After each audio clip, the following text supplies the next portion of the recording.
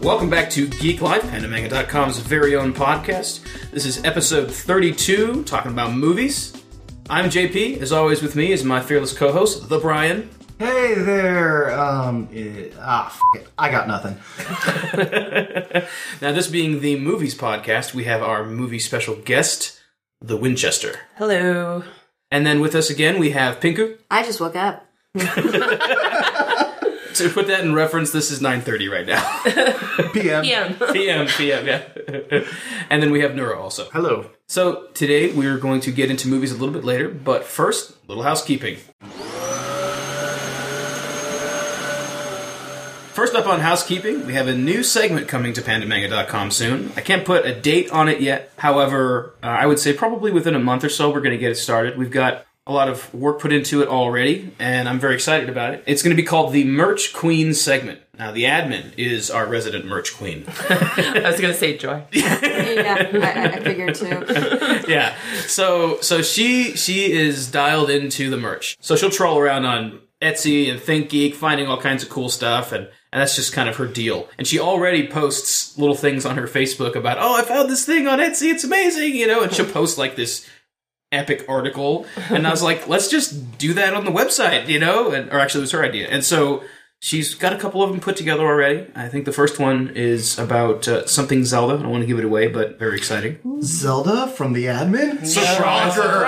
Yeah. But anyway, it's going to be a fun segment. We're looking at it being twice a month, and essentially, I'm not sure what day it's going to be. And again, that sort of release stuff is still up in the air, but the plan is for her to put together twice a month some fun, or, you know, every other week, because sometimes, you know, whatever. Anyway, getting caught up in the logistics, not so much important, but the exciting thing is that she's going to come out with every other week a really cool article talking about some kind of fun, niche gaming, you know, nerdy movie, comics, whatever it is, fun merchandise. And it's not necessarily going to be, you know, a bunch of different ones. It's going to be focusing on one in particular, as far as I understand. But, you know, it's her segment, so she's going to have the freedom to do whatever.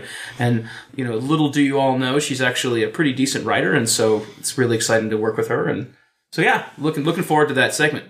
Then the last bit of housekeeping, our friend Melissa Pagluisa, a.k.a. Dark Sun Rose, has launched her new project. It is a web-based comic, at least so far. No doubt it will eventually get printed, but it's a webcomic, and it's called Above the Clouds, and you can check it out at cloudscomic.com. And here's a little excerpt from it, or like from the About page. Having your heart broken is not fun, so when a girl is offered a book, she finds herself happily getting lost in the story. Only this story isn't finished, and to her horror, the one who wrote it may not be able to complete it.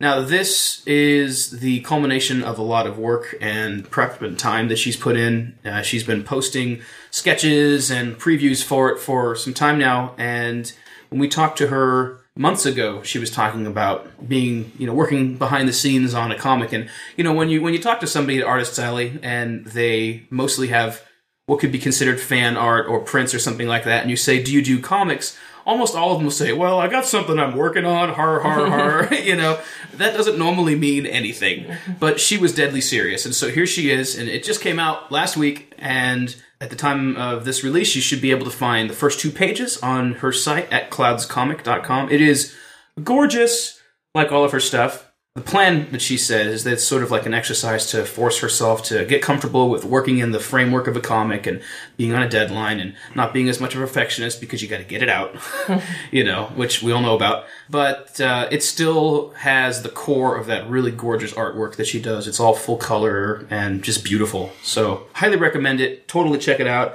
PM approved. We love anything that Melissa puts together. She's really a fine artist. You can find Melissa on DeviantArt, Twitter, and Tumblr at Dark Sun Rose. Be sure to check her stuff out, like her, friend her, follow her, whatever it is that the site allows you to do. Yeah, so that's it for housekeeping.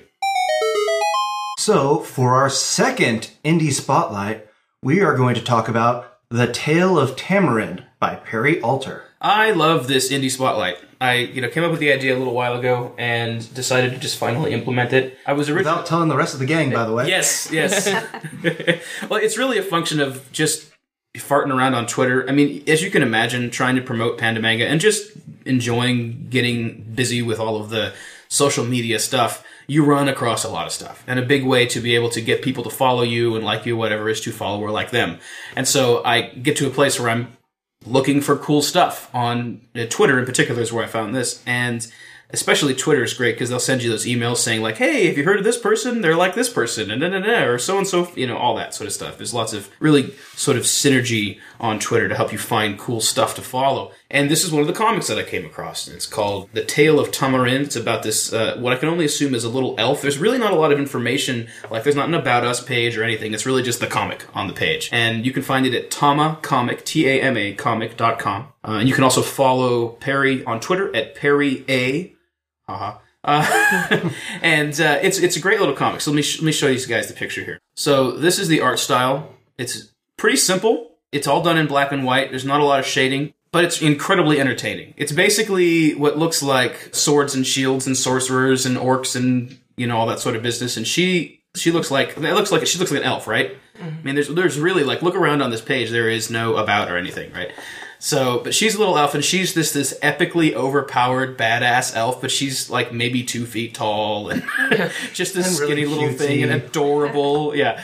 And the first thing is this big tough looking guy with an eye patch, and he comes into the town and he says, I am Gladok, destroyer of worlds. This village is now part of my mighty empire. If any oppose me, face me now in mortal combat. So be it. Prepare, villagers. And then this little, excuse me, and it's like angled down. And then there's this adorable thing that's like her head is like a third the size of her body. And she says, I oppose. And she's got like, the hand kind of just like this little tiny nicely, hand like, and these big like fish eyes, and he leans down to talk to her, and she's like maybe the size of his head and neck. And he says, you're joking, right? She says, well, first I gotta stretch. I don't want to get cramps. It's just adorable. It's really, really adorable. And as you move forward, at first he like knocks her and just like out of the park, like Ron 1/2 style, like, sparkle in the distance business. And the next thing you know, she comes flying down and like drops a tree trunk on him. I mean, she's a badass. That sounds a lot like my Saturday afternoons. Yes. Well, your Saturday afternoons are random. I go into random towns, say I'm going to destroy the world, and say that their town is now part of the Empire, only to get my ass kicked by a 4 or 5-year-old. I didn't know about that. That's news for me. That explains the scars, actually. Pretty much, yeah. Anyway, definitely recommend that you guys check out The Tale of Tamarind by Perry Alter at tomacomic.com. That is this time's Indie Spotlight. So we shine a little spotlight on this great little comic. So make sure to go check it out. Adorable, very entertaining, very, very cool. And again, you can follow Perry on Twitter at Perry A. Spelled Perrya, and that's it. So go ahead and check that out. Good stuff. So this time we're doing a comic review on a comic called The Sunless Circus by Chris Kawagiwa. And you can visit his website at chriskawagiwa.com. That's Kawagiwa. We met Chris at last year's APE in October. Of course, if you don't know what APE is the Alternative Press Expo. It's put on by Comic-Con International, which is basically the big granddaddies of comic convention putter-honors. I don't know what the hell that... It's like the definitive comic convention, I Putter suppose, of our honors. continent. Our country. Yeah, so they're responsible for WonderCon and Comic-Con and Comic-Con East and all that stuff. Taking all my money. Taking all of Winchester's money, all of it, every last bit. They're responsible for Winchester, being huddled up with some tea and a blanket, waiting in the middle of the night, ready to just like clicking bye. Exactly. You know me so well. Oh yes. So we met Chris. He had a booth at APE, and APE is essentially a giant artist's alley. It's like Alternative Press Expo, and it is my favorite convention that I've been to. And the reason is that my favorite part of every convention so far has been the Artist's Alley. And it is just one giant Artist's Alley. I mean, it's hundreds of tables. It's insane. And Artist's Alley, even at WonderCon, is maybe 2 rows or something. Like, so the amount of Artist's Alley at APE, because it's all Artist's Alley, is probably maybe double what you would get at even something like WonderCon. At least the WonderCon that I went to at the Moscone years ago. So yeah, it's just lots and lots of really cool self-published independent artists. And you find all kinds of neat things that, you may not find elsewhere, Of course, everybody's advertising themselves on the internet as much as they can, but, you can only run into so much. So it's a cool spot to find things and maybe meet some people who put together and self-publish comics or do web comics or whatnot that you run into. And that's where we originally found Yehudi Mercado and his Buffalo Speedway comic, which is freaking awesome. We didn't get to see him there this year, which was really sad. We were hoping we would, but anyway. So we met Chris there, and his comic is about this little robot. And what caught my attention about this comic is I flipped into it, and it said, like maybe 2 pages in, it said, a silent comic. I'm thinking to myself, aren't all comics silent? Right, but essentially what that means is that there is no dialogue.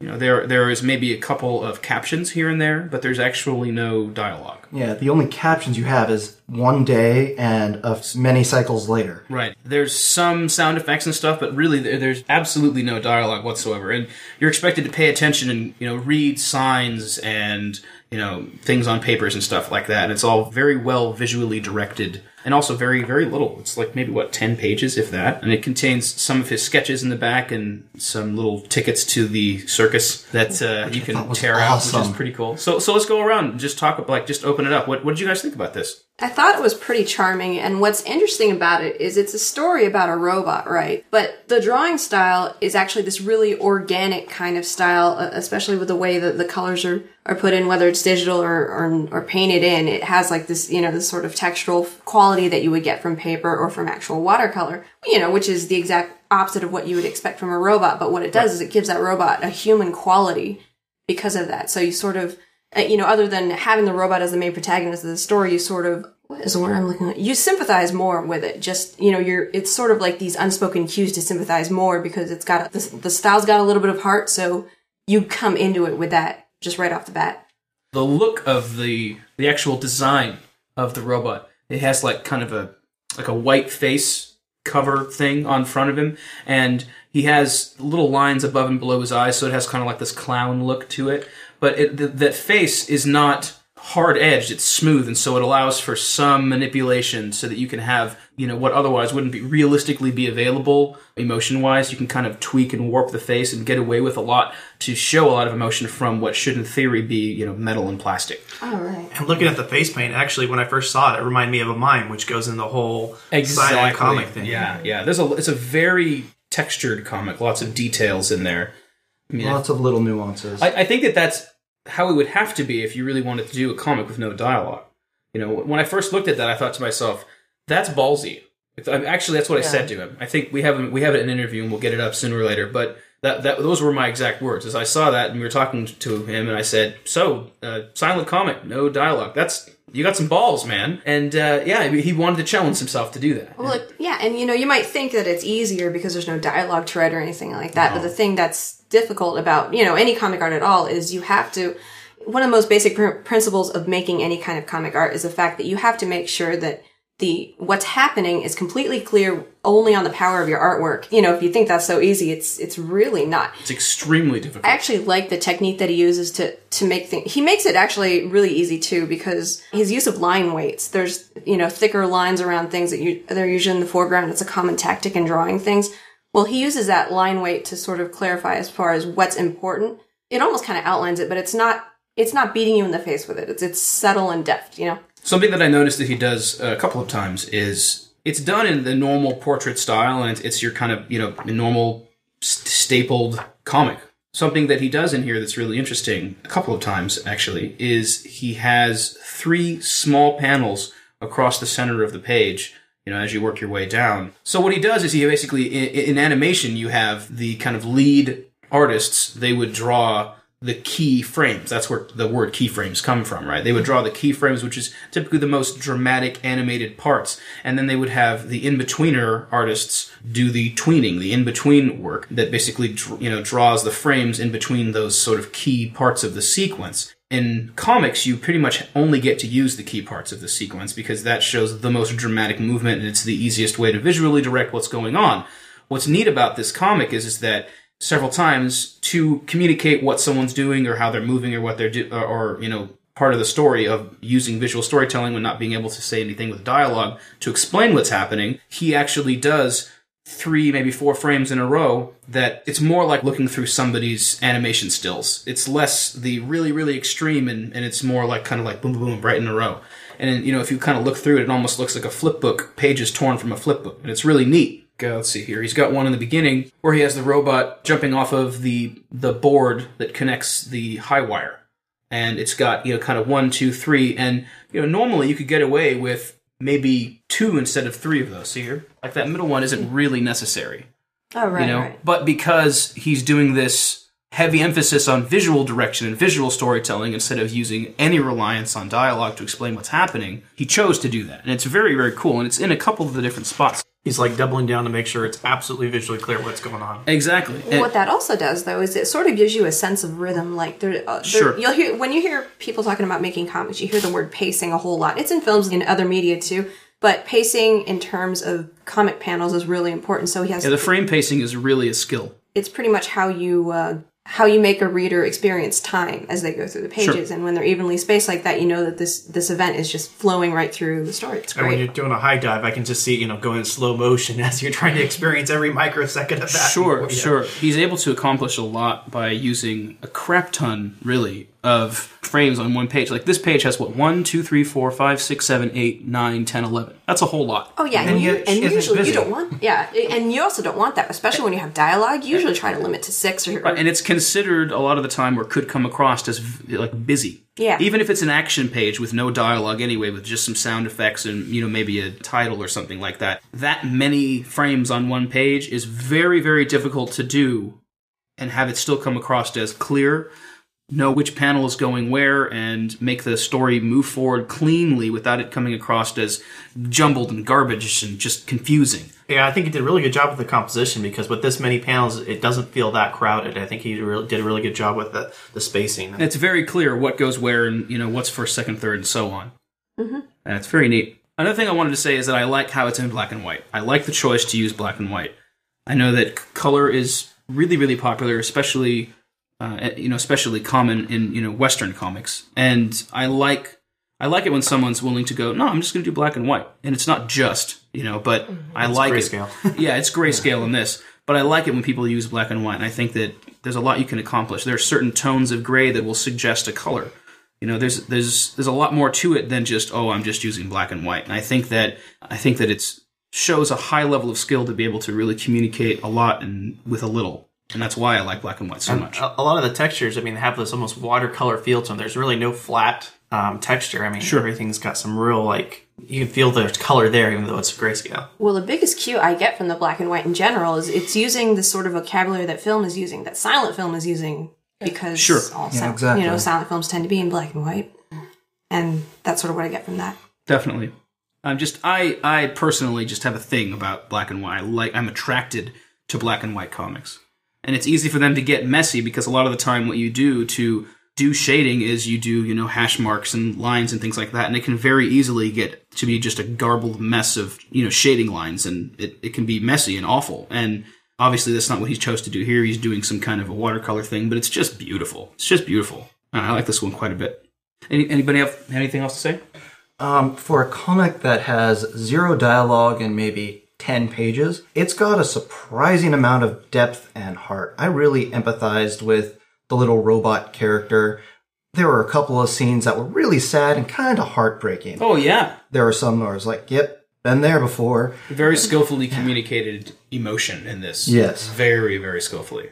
I think the scene that really got to me was when he was sitting outside with his mouse. Yes. Yes. And you just, when it gets stabbed on, you're just like... He has this little robot mouse that's adorable.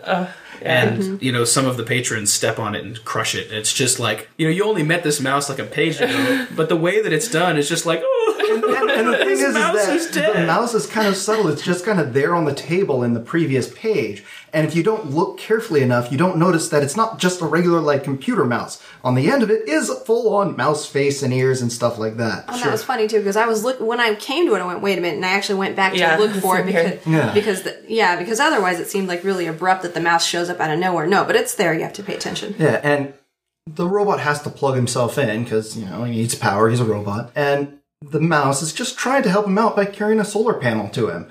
It's just so sad. Yeah, I think this one's really cool. I think there's even though it's just a couple of pages long, it is really, really packed full of a lot of beautiful work, a lot of heart, communicating a lot of emotion and motion. There's some, kind of action type scenes. And it's a great comic. I was really, really happy with it when I came across it at Ape and was really glad that he hooked us up with it so that we could do a review. Why don't we go around and give our review out of 5 issues? Now, obviously, the issues thing, because this is just a one-shot sort of thing, it's not going to be as easy to describe like normal. So just think 1 out of 5 stars. How many out of 5 stars? It's like 1 out of 5 pages. I would say 5. Having gone to school for film, and really, silent films are actually one of my favorite genres. Really? Yeah, it really spoke to me. I just loved, even though it was so short, you got so much out of it. So I would definitely say 5 out of 5 for me. Definitely. Okay. 3.5. And if you've heard any of my scores before, usually my good score is a 3, so that's saying a lot for this one right here.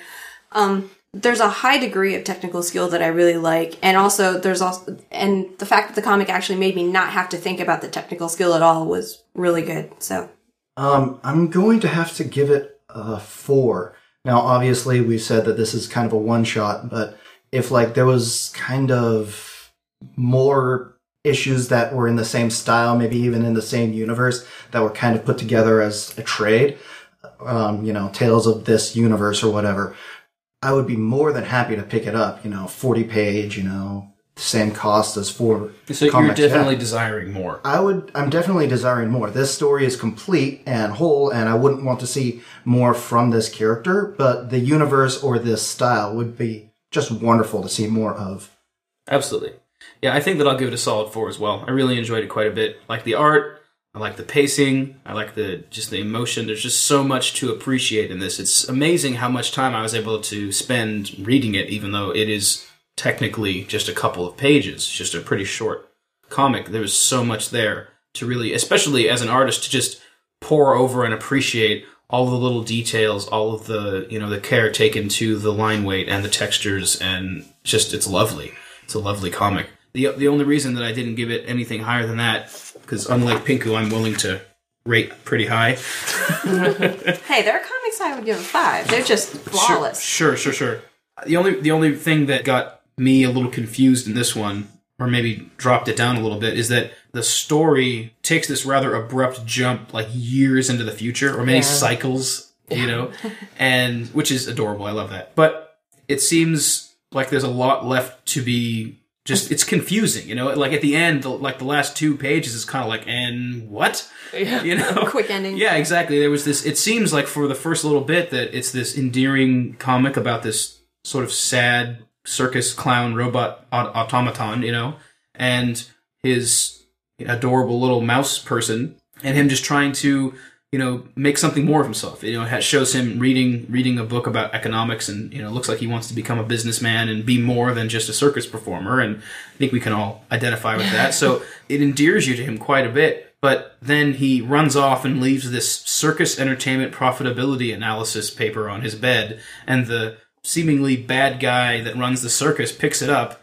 And then the next thing you know, our main automaton is walking around. He looks like he's grown for some reason. Why not? And he's got a business suit on and looks like he accomplished his dream, which is really cool. But then traveling salesman. Yeah, but then he gets out and it looks like he's surprised and maybe sad or appalled or something as he's standing outside of what is now Tellerman Financial instead of the Tellerman Circus. And it looks like the guy, I'm assuming that the circus, ringmaster, was that what they called them? Yeah. That the ringmaster, he took that information and then used it to make himself a successful businessman and not a circus guy anymore. If you remember, it's just what is happening? If you remember, that last page confused the crap out of me.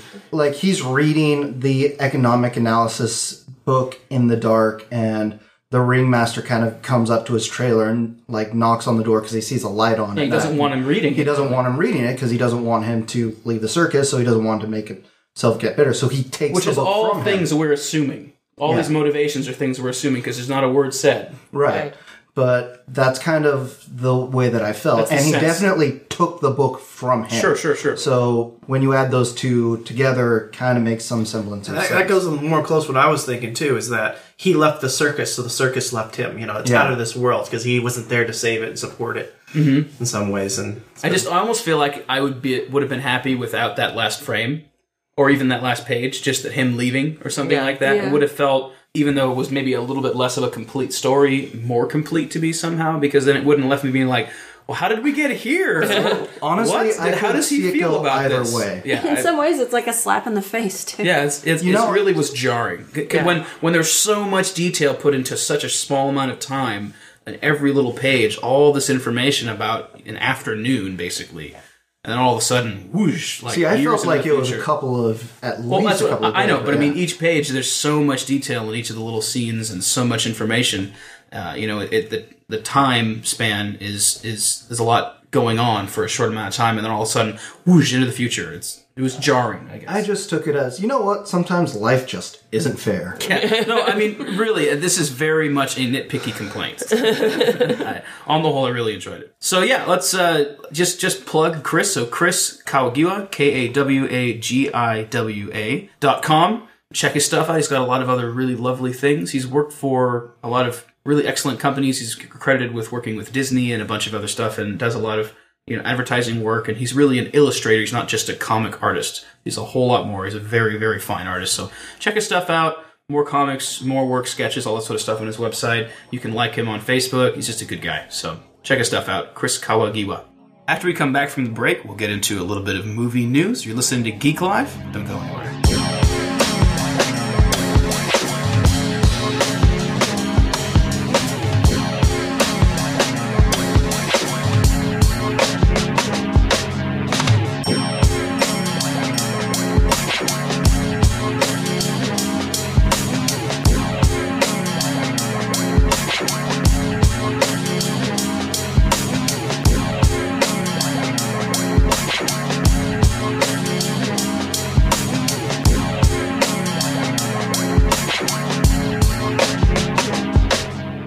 Welcome back to Geek Live, Panda Manga's podcast. We're going to get into our movie segment now, and we're going to start off with a little thing that John really, really loves. Star Wars!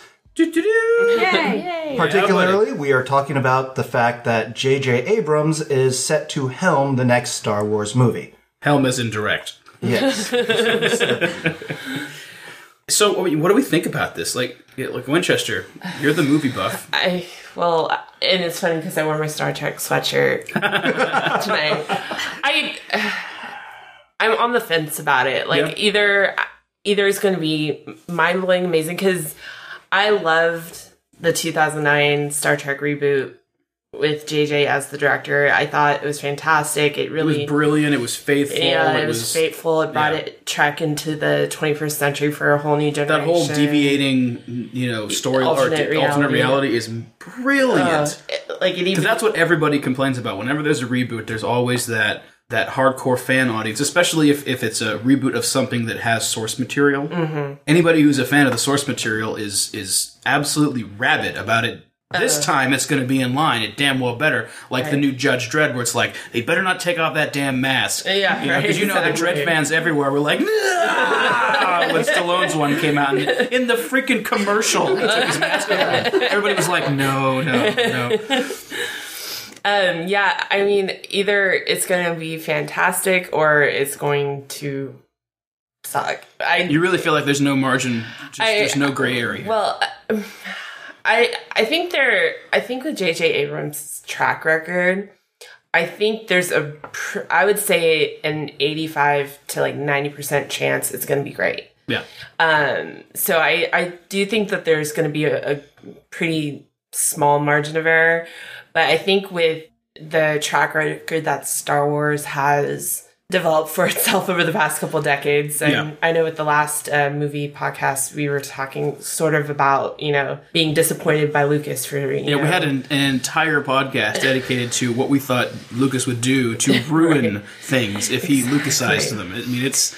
But when it came out that JJ was going to be directing it, it made me go back to an interview that Simon Pegg was giving about J.J. Abrams. And he said that to him, having JJ take over Star Trek, it's like the ultimate thing that you would want any fanboy to have. This is something you love and cherish. And to see a fanboy actually get to take it over, it kind of it almost gives you some sort of like comfort Sure. that he's going to do that, because Because Abrams himself has respect for the source material. well, last November he came out, because it was rumored that they had approached him back in November, and he said that he wouldn't do it because he felt it was like massive sacrilege. Like he couldn't wrap his head around doing it. And that he said Star Wars. Mm-hmm. He didn't have that issue with Star Trek because he wasn't a Star Trek fan growing up, so he could go into it with a fresh mind. But being a fan of Star Wars, going into it, he's like, this isn't okay. You know, I shouldn't do this.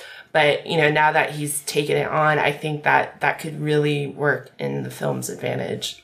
For sure. I'm excited to see what happens, because I would say that probably it's difficult to describe what Abrams has done and how good he is, because one moment I'm thinking, wow, he's really a high quality modern filmmaker who's clear about the modern techniques, and it's really streamlined and slick, and his movies are excellent.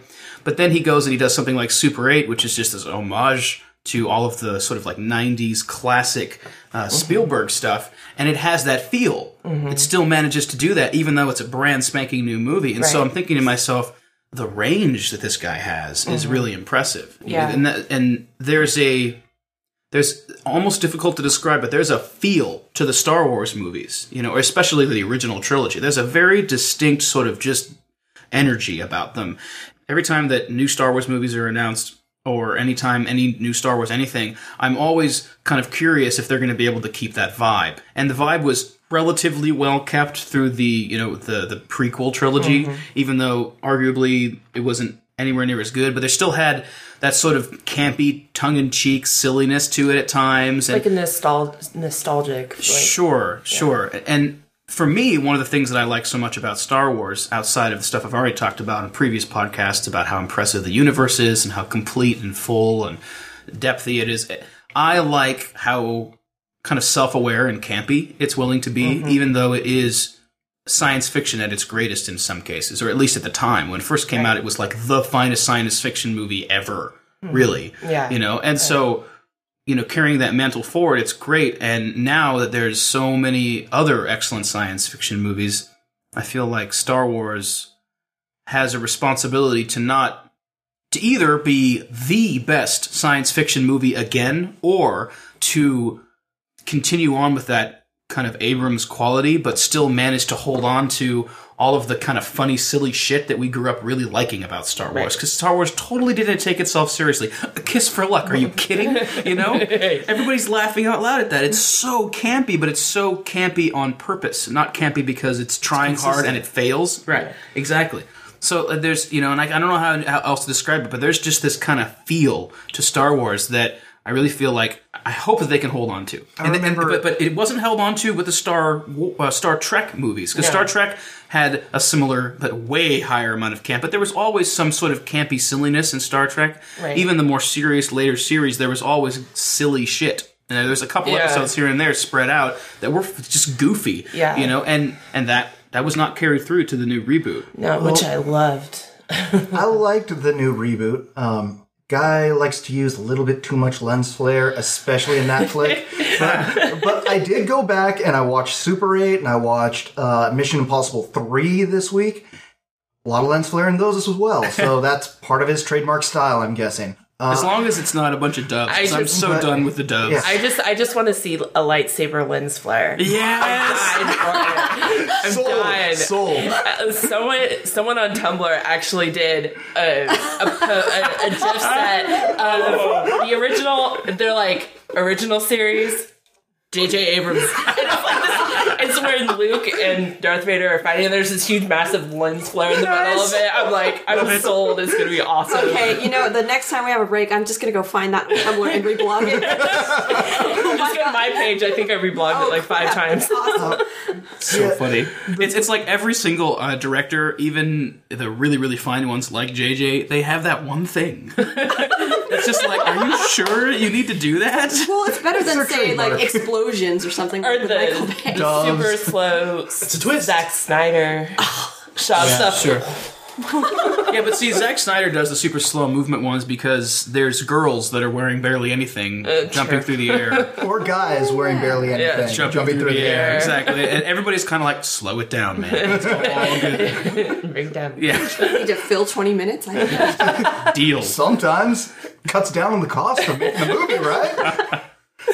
But it's weird to me there were a lot of people who were like, yeah, this is awesome, this Abrams movie for Star Trek. And then all of a sudden, there are a lot of those same people who thought that he totally revived the Star Trek series and were very impressed with it, who now hear that he is doing the Star Wars series and like, really? That guy?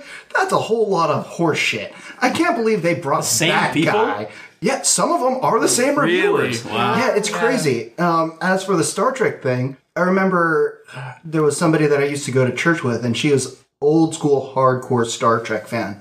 And I was asking her about the new movie, and she's like, if you want a good sci-fi movie and a good action sci-fi movie, then this will fill your boat. If you want a good Star Trek movie, not really a good Star Trek movie. And I can totally see where she's going with that. I mean, Star Trek was always about exploration, kind of peace, and, you know. It's very much more of a a reimagining of Star Trek. Yeah, but if you look if you look at all the Next Generation films, they're all action movies. The only difference is they're all pure crap. So No, I like the one with Tom Hardy. Never seen really, Because Tom Hardy's awesome. I'm sorry, I have a man crush on Tom Hardy. I realize you do. A lot of guys do. He's so awesome. Awesome. No, I'll agree. That was Nemesis? Yes. Yeah, okay, I see what you mean. I like it now specifically because I see it and I'm like, that's Tom Hardy. For all the Trekkies out there, there's actually a really great documentary that Gene Roddenberry's son did called Trek Nation. Oh, cool. He did it sort of as a way of finding out who his father really was, because he died when his son was really, really young. Really? Yeah. Mm-hmm. And was subsequently shot into the sun. right, exactly, basically. Like a boss. There's this great he talks to like every actor that has ever been in Star Trek. Being Roddenberry's son, he must have like the keys to the kingdom. Oh, absolutely. Like he even there's this great interview with George Lucas in it, where Gene Roddenberry's son brings him like an original phaser, and like even George Lucas like goes from a-hole to like total fanboy. He's like, holy crap, you know. But that's awesome. At the end of the tying into what he was saying was that, you know, so many of the original hardcore Trekkies outright refused to see the new movie. And I always thought it was really interesting. And then I saw this documentary where they showed this clip of Gene Roddenberry, and they asked him point blank, would you be okay with someone going back and revisiting what you created?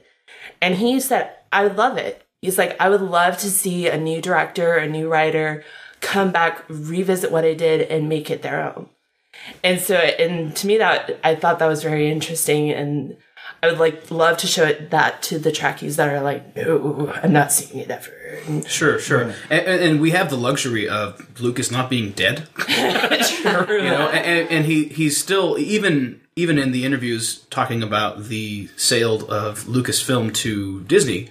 He was still saying that he was going to be in an advisory position. Yeah. So his depth of knowledge, his understanding of the universe that he created, it's still there. It's still available. Yeah, you know, the man himself is still around. So, you know, in theory, as long as the people working on the projects along with Abrams are willing to tap into that resource, they can have it be as much like the originals as they'd like. Yeah, you know? Absolutely. Yeah. In regards to the Star Trek thing again, there's a wonderful, wonderful movie podcast called Better in the Dark, and they have an episode that's specifically about Star Trek, the TV series and the movies. And one of the nice things is that you have one of the guys on there, Thomas DJ, who is not a fan of the Star Trek franchise. So you have a couple other people. Is he a Star Wars fan?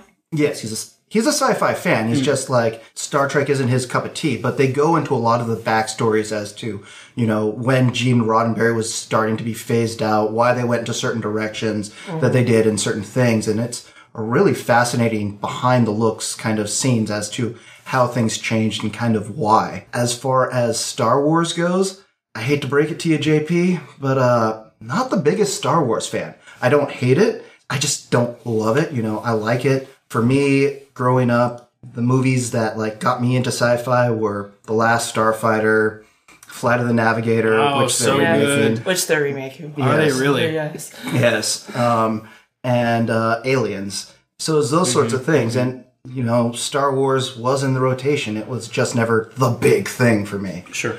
Well, I think the reason why I was always identifying with Star Wars is because even before I started seriously practicing martial arts, I was like into martial arts and Asian culture and stuff, and it's all of that is drawn heavily in Star Wars. Star Wars has a huge amount of allegories to different things in martial arts, Zen Buddhism, all that sort of stuff, and you can look into Lucas's sort of travels and studies of all that, and it's a lot of that is poured into the movies very lovingly, so that whole side of things resonates with me. And it resonated with me even before I knew that that's where it was coming from and even knew what the word allegory meant as a little kid. I still appreciated it because all of that, the martial arts and the sacrifice for others and the training under a master and, hard work and effort equals outcome and all that sort of stuff.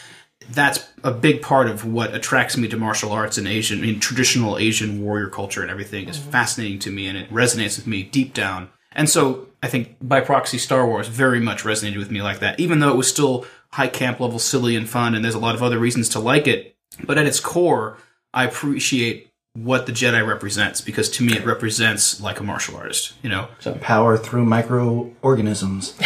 See, we just need the machete order is how things work out, and there is no episode 1. Hey, they talk about it in episode 3, Midichlorians.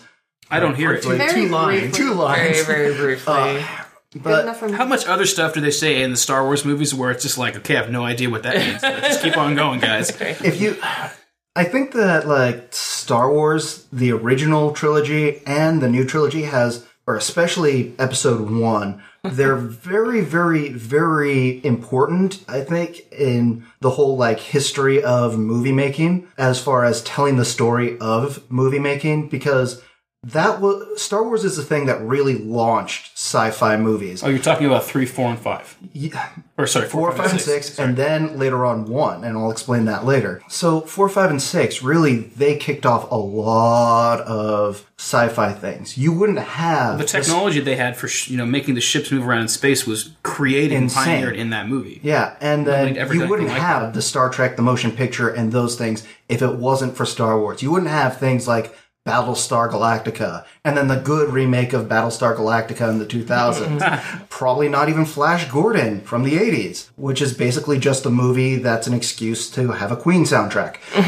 But Star Wars Episode 1 is really the first time that you really see a serious backlash, and it's pretty much the epitome of disappointment from a fan's perspective and kind of fan rage. I mean, that's really, internet was just starting to come around in its own, and that was really like the benchmark thing for people just being really disappointed in something. Well, and it was ramping up to that with the re-releases of the enhanced editions, or all these changes we were all so excited about, but then so many of them were awful. Yeah. And we're not going to get into that. We've done that before. Look a couple episodes back. But, that I think that we were heading into that already. And somehow, in the midst of all that, we were still willing to suspend our disbelief and think it's going to be cool because it's new and it's Star Wars, even though all the new Star Wars stuff done by Lucas himself so far had been awful. And if you watch the special features on The Phantom Menace, which, why not? Because it's not better than watching the movie itself. Lucas refers to, he changes the pronunciation of the Gungas every time he says the thing. And he refers to lightsabers multiple times as laser swords. I just can't really imagine the guy who created all of that not remembering the name and still technically having it, It just felt wrong in some ways watching that special features and him referring to, okay, and we'll have a laser sword battle here and stuff like that. I'm kind of glad that he's not in charge of it anymore. Well, I can kind of get that from the creative process, especially on a movie project. You have so many different creative minds involved. Everyone's going to add a little something, and maybe those really aren't Lucas's things. Like, everyone will like it better if you call it a lightsaber as a laser sword. I mean, laser sword's so generic, George. Come on. And now all the cast is like, yeah, lightsaber, dude.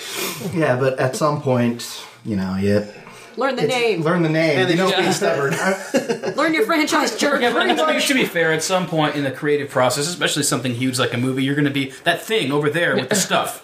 You know, Yeah. so it's like you're not going to be always calling it exactly what it should be. But you know, when Mark Hamill gets stopped on the street and has to basically explain the differences between various types of X-Wing fighters, you know, I can't even imagine what it's like for Lucas. I don't think Lucas allows himself to be in those situations. No. That's true. That's Lucas true. has too much money. He's got 2 Jedi with him at all times. That's not the question Yeah, you want to but- ask. I think one of the reasons why I'm excited for JJ to take over Star Wars is he's very much aware of the different areas that the Star Wars, he did it with Star Trek, where the script for Star Trek is actually based off of a couple of Star Trek books. And so I'm interested to see what he's going to do with the universe that is set in the book realm of Star Wars, because that's such a huge... You know, the funny Part thing of is that. that the episode 1, 2, and 3 ruined a lot of the stuff that was considered canon from the extended universe books. Right, and what I think what I was trying to get at was is I think JJ would be able to at least restore some of that That would be excellent. you know, depending on where it's going to be. Because I was reading somewhere online, I don't know if it's going to be necessarily his or if it's because I know they're planning multiple new Star Wars. There's at films. least 3 more planned. Yeah. 'Cause, I mean, when they first were Plus, talking they're about it, also talking about a young Han Solo movie in between the and Boba 3 and 4. Fett. And Boba Fett. They're going to be like standalone films. well, there's a lot. That's the thing about Lucas's universe is it's so depthy that you can Yeah, do you a can- lot. Do an infinite. But they had said that there was originally 9 movies. Yeah. 9 installments, and the people that were privy to the information, or at least the synopsis of each one, or outline, or whatever, that was available at the time, several of them, or the person that was writing the article, or interviewed in the article, whatever. Anyway, the article was saying that some people really felt like the stories that were the most exciting were 7, 8, and 9, Yeah. which is what we're heading into. And the thing that's interesting about that is that they're stories that Lucas has never put into a book. Has never hired somebody on to novelize the screenplay for those things. So there are stories that are really truly part of the Star Wars universe that we haven't even seen yet. Yeah. Well, he had said initially that he had always imagined it as a 9-part movie series until he got a lot of the backlash with 1, 2, and 3. Then he's like, no, I just meant a 6-part series. And so, yeah. Pretty exciting. So either way, there's definitely a lot of interesting drama around this, and I think that more than anything, we're just going to have to wait and see. Yeah, very, very exciting though. Looking forward to that, and as we move forward and get closer to it, which it'll be a while, we'll continue to give updates and talk about that because it's definitely an interesting subject. So after the break, we're going to come back and talk about movie reboots appropriately. You're listening to Geek Life.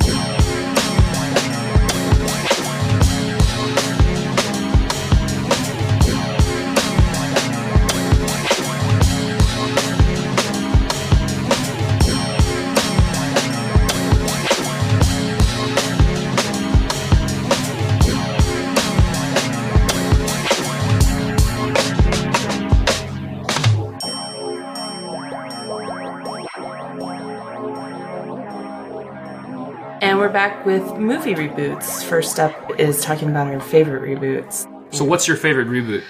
Oh God, I think Or a couple. The one favorite's a little bit harsh. one favorite is a little harsh. I would have to say probably the best in the past for me in the past 10 years would probably be the Christian Bale Batman trilogy. Yeah. After so many agonizing years of really god awful Joel Schumacher Batman films and bat nipples, it was really nice to see Christopher Nolan take Batman back to his dark origins and really give a film trilogy, a Batman justice in a film trilogy. That was really, really good. It really does feel like the definitive Batman trilogy. Absolutely. No question. Yeah. I do like the early Keaton ones. Those are the pretty Keaton cool. ones are really, those are good. But they so have the flavor of Burton. And Burton has a flavor in all of his films. Yeah, he has a flavor. It was surprising that Helena Bonham Carter wasn't in that, but I think with the Burton films, they were more off of the 60s TV show. Sure, yeah. It wasn't the comic, whereas Dude, Nolan, the comic is dark. I mean, like, Yeah. it can be. I don't know. It can jump all over the place, I'm sure, like most things over the years. the Because majority the ancient stuff he was just a detective. He didn't have any of his goodies. No. A lot of where Nolan got his storyline was the Frank Miller Batman comic books, which are about as dark Shocker. as dark can get. But they're Was that to me. Killing Joke? Was that Miller? No, That was Alan Moore. Right. Of course. The Dark Knight Returns is Dark Knight Yeah, Rises. yeah, yeah. And they're very dark. They're, I mean, to me, those books set the tone for the next couple of decades worth of Batman comics that we're seeing now. Totally. It's always exciting when something really is faithful to the source material. Absolutely. You know, and I mean, with the comic books, it's hard though because there's kind of so many different flavors of source material. So many years. Oh of my source god, material. right? I mean, I can only imagine how hard it must have been when they were originally doing like the Ninja Turtles movies. Because I was looking through all of the Ninja Turtles that have existed over the years, and there's a crap ton. Now, granted, a lot of them are post those movies, but the really early Ninja Turtle stuff was violent and like just crazy, totally different. Than, you know, it's like I don't even know. I mean, it seems like movies are being more and more willing to push the boundaries of violence and subject matter these days than they were, 10, 20 years ago and beyond. And so I think that just now we're starting to get into a place where, and I've said this before, it feels like kind of like the golden age of comic book movies. I agree, yeah. And I feel like Nolan has come out and been like, yeah, but they're not just fun. They can be serious. They can be, telling like a drama. It's not just, boys and their toys. Right. Well, the way I see it with comic book movies in general right now, I think what's happening is people are realizing, well, at least I hope that people are realizing that what we like about comics is the fact that they're good stories. It doesn't matter that they're superheroes or in spandex or, or not. Sure. Just because it's comics, it's not for kids. It never was just for kids. Well, the entire idea that comics are for kids put comics in this like veritable dark age for the longest time. And it's such a terrible generalization too, because if you look back at the historical roots of comics, you're looking at the 1920s. It was actually more of a way that people, were able to consume art on a mass scale because it was also a gateway to literacy for a lot of people. And the storylines originally were way more diverse, where they actually had like contemporary drama and that sort of thing at the time. So when it faded away, it's sort of like, well, what about this entire history of not these stories for kids? I can remember when we were looking into the history of comics and that, I forget what it's called, but there was, what was that? It was like, there was Comics Code people? Yes. Right. Oh, yeah. Yes. Yeah. And when I finally really dug in, because there was a great lecture about the Comics Code at APE this past year, and it was really fascinating. And the knowledge now, moving forward, that comics spent so long being so squeaky clean, I feel a little bit less sacrilegious being like, I'm so tired of superhero stuff. Yeah. Because I can remember when I was a little kid, surprise, surprise, I loved all that stuff.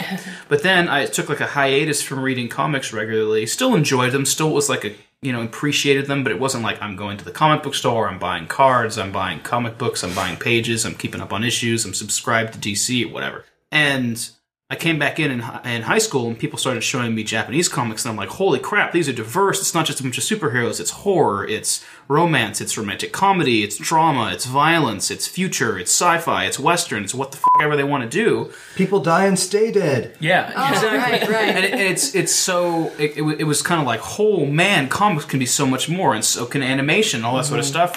And so I attribute a lot of that to being introduced to Japanese comics. And it seems like Japanese comics didn't go through the Comics Code dark ages, or at least, weren't there when I ran into them. And when I was growing up, it's still, even though we were kind of maybe on the tail end of that, it was still so much just squeaky clean superhero stuff. Yeah.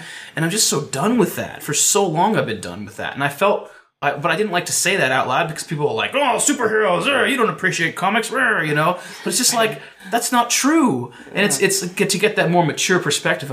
I don't really, you know what I mean? Like, it's just, it doesn't need to be like that. And that's really not a reflection of how great comics are. It's a reflection of how comics found a way to survive in the middle of a bunch of oppression. Yeah. I think we're also, we could be going through a golden age of superhero comic movies right now, but I think also just regular comics in general are going through a golden age where a lot of indie stuff is, being sold nationwide in bookstores and that sort of thing because, it's just, I really hope that people are realizing this just another medium as it started and as it is now because, we're getting a lot of diversity in genre with things that are not published under the big two.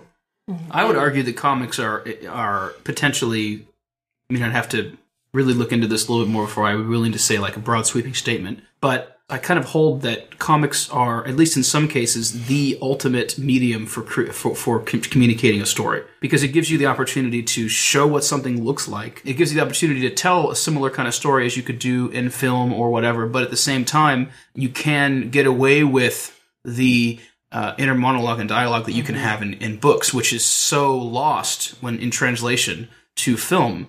There's so much more information and meat and internal monologue going on in a book that feels appropriate, that works, that doesn't hinder the story or feel forced, that would in a film. Right. And in a comic, because it's sort of in between the two worlds, you can still get away with a lot of the extra information and meat and history and just good stuff that a novel has the luxury of being able to fit in there while still communicating visually as well. So I think that comics have a kind of a unique sort of straddling the fence position to be able to. We're totally getting off topic, but but I really feel very strongly that comics are in some cases have an opportunity to do something that no other medium can make happen. Yeah. Film is very limited while still because people like to say film or games or something like that.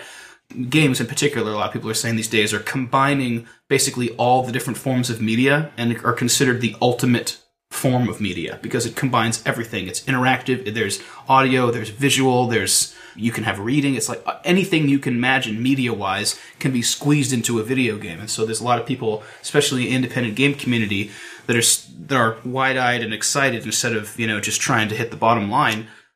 They really feel like, man, this is an opportunity to have the highest form of art possible because all different forms of media and art can be squeezed into this thing. And I feel kind of like comics, in a way, is able to do that same sort of thing, minus obviously the audio or the visual or like the motion, But it is able to straddle that. And it's in a unique position to tell stories that in some ways just don't work. Right. And a good detective movie is either going to have a lot of campy internal monologue to really fit that detective noir feel, or it's going to omit a lot of that, and it's going to be this, and that's a loss, anyway. Well, I think each medium has its strength, and comics is great because it has a little bit of everything. Right, but I just don't, because I hate it when people feel like comics are for kids or comics are limited or something like that. It's like I really feel like comics is right up there with the other kinds of storytelling. Well, I think, a couple of generations die off and it'll be a lot more acceptable. Yeah, there's some generations that need to die before a lot of cool shit can happen. Anyway, so about reboots. So did we ever get to your favorite reboots? I said the Dark Knight trilogy. Okay, so Pinku, what would you say? Actually, that actually is one of my favorite, if not my favorite, because I don't have one that wins number one in my heart. But the first thing I think about is the Batman one because it's sort of like the standard for a reboot of especially of a comic franchise. This is how you do it. You stay true to the roots. And I think, based on a lot of the things that were done in the more recent Batman trilogy, like the fact that it's darker and grittier, I think a lot of people tried to take that dark and gritty part as opposed to, say, just making the story good and true. Mm-hmm. And they thought that maybe making something else darker and grittier in other versions of superhero movies was the correct course of action when maybe it wasn't. Well, I mean, it's dark and gritty because the source material is dark and gritty. The reason why it excels is because it's a well-crafted story and a well-directed, well-filmed cinematography. All that is at a high level. It happens to be gritty because it's telling a gritty story. Batman. Exactly. Gotham is dark. Goth is in the name. Are you kidding? Like it's grand. It's all these. It's dramatic. It's all these things. Anyway, but other than the Batman trilogy, I actually thought one of my favorite ones was the Dredd remake. It was underrated. Agreed. It was so good. It was so understated, and it was just so good. Now I saw it after. I actually saw the original Judge Dredd movie after we went to really? go see when we saw it together. Actually, Oh, okay. that night we went back and watched the original, and I knew about some things. I knew about the comic, and I sort of had a passing familiarity with the comic. And I knew that he never took off his helmet. So when we saw the scene where Stallone takes off his helmet, I just sort of went, okay, that's painful if you're a fan. But what I appreciated about it was the thing that both movies had that I thought was a good strength was the fact that Dredd was the sort of guy who knew his rules, and he was totally by the book in different ways. Like in the Stallone version, for example, he knew, or in the opening scene where they're shooting at him, he's like, oh, it's not going to hit me from whatever range it was going to hit him, because he knew the exact specs of the weapons they were using. But and then in the remake, it just had him acting like a guy who acted towards the book, whether, for better or for worse. So, but I just really liked how the new remake it wasn't trying to be as grandiose as the original movie was, where that was just sort of like a spectacle of a movie. Well, it felt like it was, again, faithful to the source material. That seems to be a key. And we'll get into the things that we feel are elements in whether or not it's okay to reboot something a little later. But that seems to be a really huge, important part, to be faithful to the source material. Because the deviations from the source material, all of a sudden, it's kind of like now you're just in like random... It's almost like...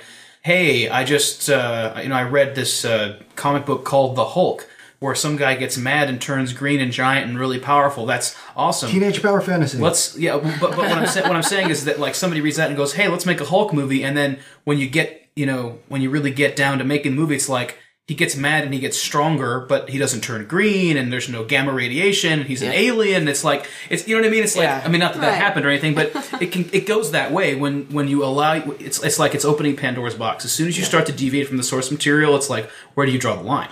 Yeah. And it just spins out of control. Well, I think it takes an understanding of what was good about the original thing in the first place. Exactly. And it's, it's the same point about the comics. These are good stories. They're popular for a reason. You need to pay attention when you remake a thing. And I think a lot of people get caught up in the title. Like you said, Star Wars is a bunch of memes that have been around for ages. But if you make the same story again and took away the sci-fi aspect, you can't call it Star Wars because the name has so much, tone set to it. Sure. So you really have to set expectations of how you name it. Absolutely. So, what do you think would you say is your favorite reboot? It's not a movie reboot, but I'm going to go with it anyways. Battlestar Galactica. If you would have asked me in the late '90s if I wanted to watch Battlestar Galactica, I'd be hell no. Even after the reboot, I'm like, this is amazing. I got to go back and watch the '70s shit. My friend's like, no, don't.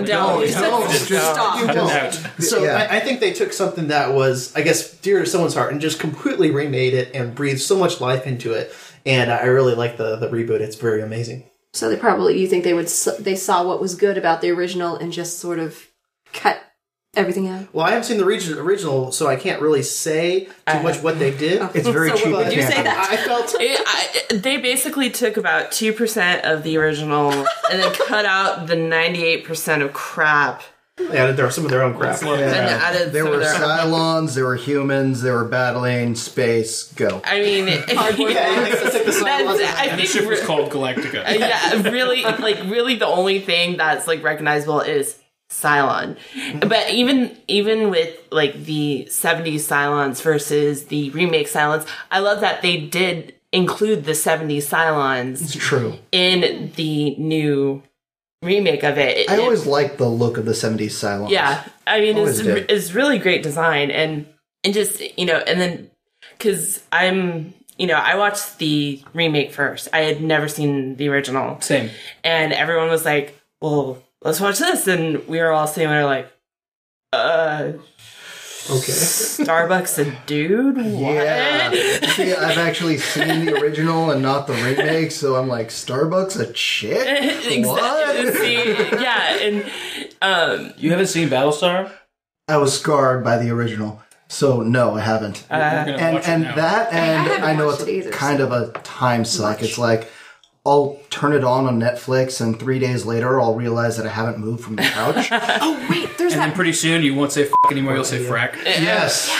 in my household, me and my dad, for a good 3 years, anytime anyone swore, you hear, frack me! No, there's that Portlandia skit, right, where these two people go, they start watching Battlestar Galactica. He goes, oh yeah, my friend said it was good. We'll just watch it for a couple episodes. And it gets to the point where they just get one more episode. So the people lose their job. They stop paying their bills. They lose their house. They finish the series and they go on to get somebody to, they find the guy who wrote it and have him write more episodes. Well, they don't actually find the real guy. They're just the guy has the same name. and he's down for it. He's like, yeah, I'm going to write Battlestar Galactica. And you're like, that's not Ronald. But anyway, yeah, I've seen a couple. I just haven't seen it in chronological order or anything like that. No, and I think they did a lot of good rewrote, I guess, the story, right? Yeah, And it was pretty much totally like I said, they took the name Cylon and took the characters' names. They're like, okay, F the rest of this. Sure. And did it. But I think it says a lot to Ronald Moore, who did it. He was responsible for Next Generation, Star Trek Next Generation. Oh, really? Yeah, he worked with Roddenberry, and when Roddenberry passed away, that was when Next Generation got really freaking good, because they didn't have to they didn't have to, because Gene Roddenberry was known, there was a certain set of rules you had to follow in a Star Trek storyline.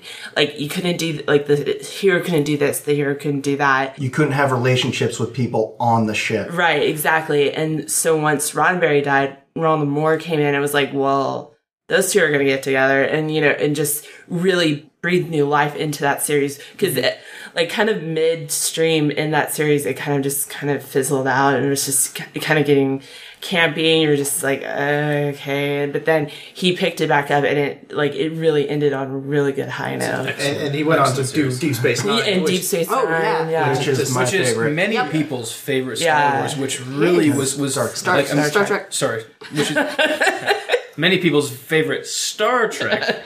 And it's a really divisive series too, because a lot of people say like, yeah, that's the best, or that's the beginning of the end. Well, it's interesting too, because it has this tree that's gone off, and all the people like Ira and I forgot who did Andromeda. I mean, there's just so many different sci-fi theories that have the original people from Deep Space Nine that are good. It was a huge springboard for a lot of careers, and when it first came out, I wasn't the biggest fan of it. But then, like, I revisited it. I was like, wow, this actually is really freaking good. That was how I felt. Yeah. We watched One of my it all-time after. favorite characters. Yeah. Oh, yeah, Garrett. it's really good. The only thing that I ever had a problem with that one is that it always felt like Star Trek was always about exploration, boldly going, this and that. And for it to take place on a space station that was stationary, it's kind of like Soap opera. Yeah, it got real political. It got real, he said, she said sort of stuff. And not that isn't interesting. It's not that it wasn't one of my most favorite, beloved childhood, television shows. But as far as, where my mind goes when I'm imagining what a Star Trek experience is going to be like, I like to think about something that they're going places, they're meeting aliens, they're going on planets, and I know that I don't think Roddenberry he didn't have anything to do with Voyager. No, he was dead by then. But like I don't even know, because I haven't seen it in a long time. I don't know how I would feel about it now, but I liked the idea of Voyager a lot, because it's like, bang, you get dumped out in the middle of fucking nowhere, and all of a sudden it's just brand new open material. It's like you can make up things, you can run against stuff, you can meet planets and create stuff that's totally outside of what the Star Trek universe had set up already. It's kind of like what they've done with kind of the deviating timeline now. There's just all this freedom, and I love that part. Well, it's kind of like what Kirkman said, Robert Kirkman from of The Walking Dead. When a lot of zombie movies end, that's where he wants it to begin. Yeah. And so if you think about it in that sort of thing, it's like Picard rocks up, saves a planet, and it's like, peace, we're out. And then they have to deal with basically the restructuring of the government and all that sort of stuff. Yeah. I mean, I love Deep Space Nine, though. Totally. Yeah. So, Brian. So, I'm going to try and throw a few that haven't been said. Comics, I'm going to say X-Men First Class. Yeah, that's a good one. Especially given the amount of time and budget that they had to kind of make that ridiculous. And then this is pretty interesting because I was looking through the movies that I actually own for reboots. And the fact that I really don't like this genre speaks a lot about these movies. 3:10 to Yuma and True Grit. Westerns. Yeah. Yeah. Both of them are excellent. Yes, and like I said, I am not a Western guy, so No. the fact that I would say that those are some of my favorite remakes. I've never seen the original 3:10 to Yuma, but I have seen the original True Grit. My dad's a big John Wayne guy, so... Well, for me, in an effort to not get stuck in the comic book reboot, because that seems to be like one of the most popular places for reboots. Obviously, I love all of the things we talked about, but one reboot that kind of came out of left field over the past couple years that just knocked me out of my seat and I thought was awesome was Fright Night. Yes. Oh, yes. Oh. I grew up, I love like the old cheesy 80s horror movies. Love them so much. As soon as October hits, I become this cheesy horror movie machine. And I basically exhaust all of the crappy horror films that they have on Netflix. That whole, like suggestions for, we've got these horror movies, Halloween stuff. I eat those things up. I've seen all the Howl movies. I've seen, it's bad. It's bad. I've seen all the Ginger Snap flicks. all the really terrible horror movies. I love that stuff. You and my friend David got to get together and watch them because he's that guy too. But I love the old ones because of the camp factor and all that sort of stuff. But Fright Night's very much a favorite of mine. It's just so good. And the new one did it such great justice. It felt like they told basically the exact same story, but it felt fresh and updated and not forced. Right. And the actors were amazing. Colin Farrell was excellent as the He was vampire. awesome. There are times that I need to be reminded that Colin Farrell is actually an amazing actor. Oh yeah. Yeah. And the funny thing is that he was like the character felt like the same guy. Yeah. As he did in the 80s film. Because he was sort of this cool, suave, tall, dark, and handsome sort of dude, and totally flirtatious with people, and, very, very socially apt, and just awesome, and everybody, he has everybody under this sort of, like, I'm a cool guy spell. Yeah. And then, but behind closed doors, he's this horrible monster. So, I don't know, I just really loved that old movie, and then this came out, and I thought, oh no, here we go, rebooting another, or just remaking another great old movie. Now they're going to ruin it. And we went to the theater, and I had very low expectations, and I was blown away. Yeah. I actually went to the panel for that at Comic-Con. Did you really? Yeah. Oh, how cool. How was it? It was really fun. Like, they showed quite a bit, but like all the actors that were on it, especially Colin Farrell, is a huge fan of the original. Yeah, nice. It shows. And he was like, he said when he was approached, he didn't want to do it at first because he's like, I don't want to do this. I don't want to ruin something that I love. But then he was like, you know what, if I'm going to do it, I have to really give like 110% to it. And I feel that really should. And even my favorite out of that reboot was David Tennant as the Vincent. So He was so good because I remember when we saw it, like my friend kind of sat up and they're like, Doctor Who fans in the house, and like literally the whole theater was like raising their hand. But it was just, to me, it was a really good panel, and everyone just seemed to be really passionate about it, and I think it really showed in the end result of that. Absolutely. Well, after the break, we're going to come back and we're going to talk about our least favorite reboots. You're listening to Geek Life. Stick with us.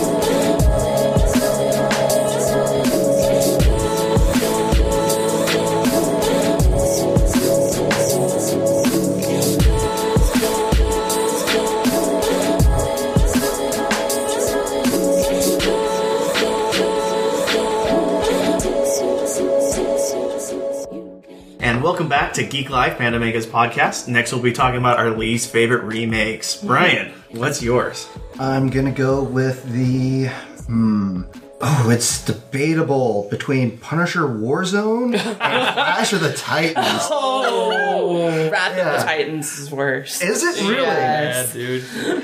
Yeah, it's like, I hear things about Punisher Warzone. It's like, dude takes out not capoeira, what's that, Parkour guy with a Yeah. rocket launcher. That's the best scene in the whole movie. I stood up out in the theater. I was like, yes! pretty much, that's what I think sold everybody. It's like, hey, look, just look at this one frame. Takes out parkour guy with a rocket launcher. Okay, where do I sign? That movie felt like you expected a Punisher movie to be. You know, it did so it didn't translate real well of a comic book. You know what I mean? Like, because they went too literal with the translation, and so it comes across as too damn wacky because comic books can get away with being wacky a little bit. Punching like- through a guy's skull. Right, or Enough like said. just the way Jigsaw was. It was just a little too silly, but it was still really entertaining.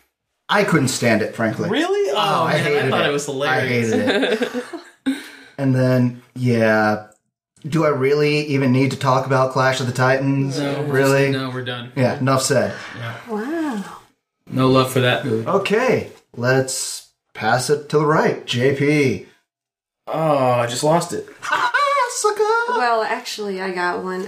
Perfect. Pinku. Okay, so you mentioned how X-Men First Class was one of your favorite reboots. X-Men First Class is my most hated reboot ever. I'm so sorry. That's quite alright. Wow, really? Well, okay, from ages 9 to 15, X-Men comics were my universe, right? They, like, the world didn't revolve around the sun. They revolved around Professor Xavier's School for Gifted Youngsters. When I went in to watch First Class, I was pretty enthusiastic, going, oh, cool, origin story, Young Xavier. Young Xavier's, not something you get to see a ton of in the comics. So I went, hey, that'll be really cool. What I got instead was, this pretty much Xavier being cool, but with no build up to it, no justification as to why the character just had all of this cred as an adult Xavier has, and that was one of the major underlying things that bothered me about the movie. And the other thing was, who the hell are all these new jerks who are kind of like fledgling X-Men when you have 30 years of history and you can pick from any number of people? What the hell is going on with Emma and Xavier? Why even bother with that? And oh, look, there's a, Moira McTaggart is an American. oh, right, right.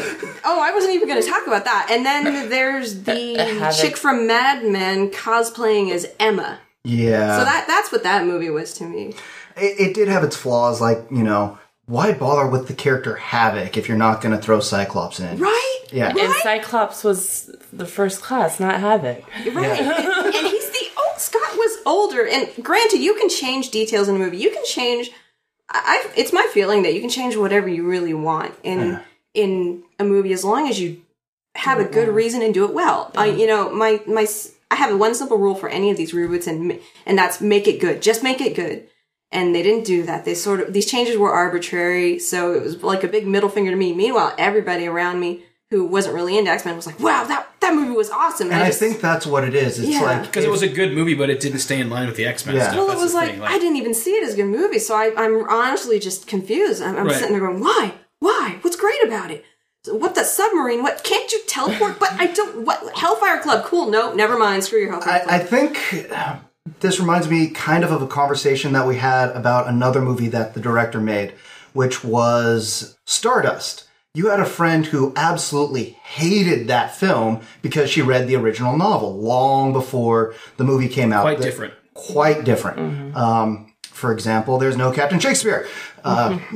And so when she saw the movie, she's like, what the is this?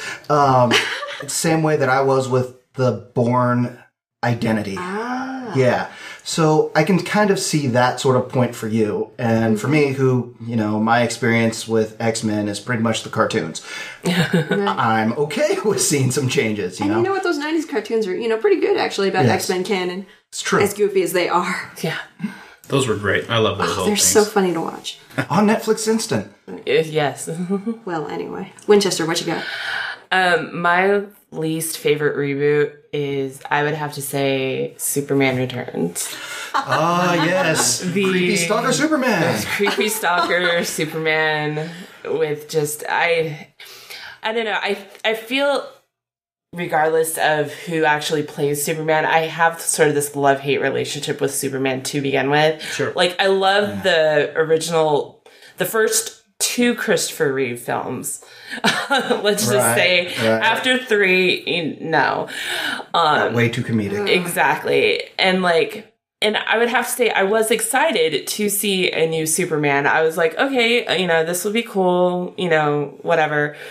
But it was so awful. His suit was horrific. I really hate the fact that the movie audiences, for some reason, only think that his only villain is Lex Luthor. Yeah. I am so tired of seeing Lex Luthor, which is why I'm kind of excited for Man of Steel, because it's Zod instead of Luthor. Yeah. Wow. So, but it was so bad on so many levels, and it was so long, and I wanted to either go to bed or drink afterwards. It was long, it was dull, Everybody's like, dude, but Superman gets shot in the eye with a bullet, and it just kind of smushes itself. It's like, yeah, you can see that in the trailer, so why watch the rest of this stinkfest? The most virtuous character I thought in that movie was Cyclops, or I forgot the guy's name, but the guy who plays Cyclops in X-Men, who's a Lois Lane's boyfriend. Yes. He's like this total nice guy, just taking care of her and knowing that she's just a baby mama to Kal-El over here. Actually, no, that's the creepy part. Because the whole thing is that it's the kid from when they made Love in 2. But she has her memory wiped. So it's almost like he date raped her. That's true. I never really thought of it that way, but you're right. It's like the director or something was like looking at pages on superdickory.com. And if you don't know what superdickory.com is, it's pretty much all of this evidence from the original comics that Superman is just a dick. Yes. There's so many covers of him just like beating up Jimmy. Like there's one where he's Jimmy's adopted dad and he's like, you don't get any dinner. You're a terrible son. No Christmas for you. I'm taking your coat too. And that's kind of what I felt like was the sentiment behind that movie. So I get what you're saying. It was pretty much Bryan Singer's love letter to the first 2 Supermans, and he didn't really do it very much justice. It was too much of a romantic film. Like, when I see Superman, I want to see him beat the crap out of someone. I want to see him, punch someone and launch him into the sun. That's what I like about Superman. I don't want Superman's big villain to be an island made of, as Kevin Spacey put it, kryptonite. Kevin Spacey was awesome in that. Yeah.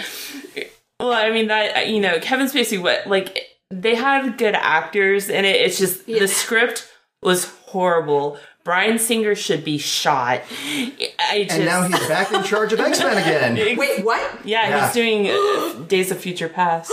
That's why I'm so mad. Because that Days of Future Past to an X-Men fan is like, don't touch it. Don't. Don't. That's my baby. I apologize. I'm sorry in advance. I'm gonna cry. And I feel bad for Brandon Routh because he was a good actor.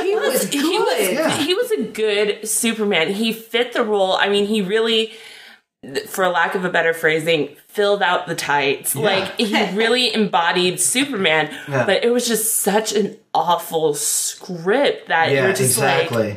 He got the screw job in that. Yeah, and he's pretty much known as the bad Superman. Yeah. And it's through no fault of his own. But I like he fills the tights because that just brings me to the Man of Steel reboot. How they selected Henry Cavill was, they got through all the auditioning as far as the lines, and then it's like, okay, you need to try the tights test.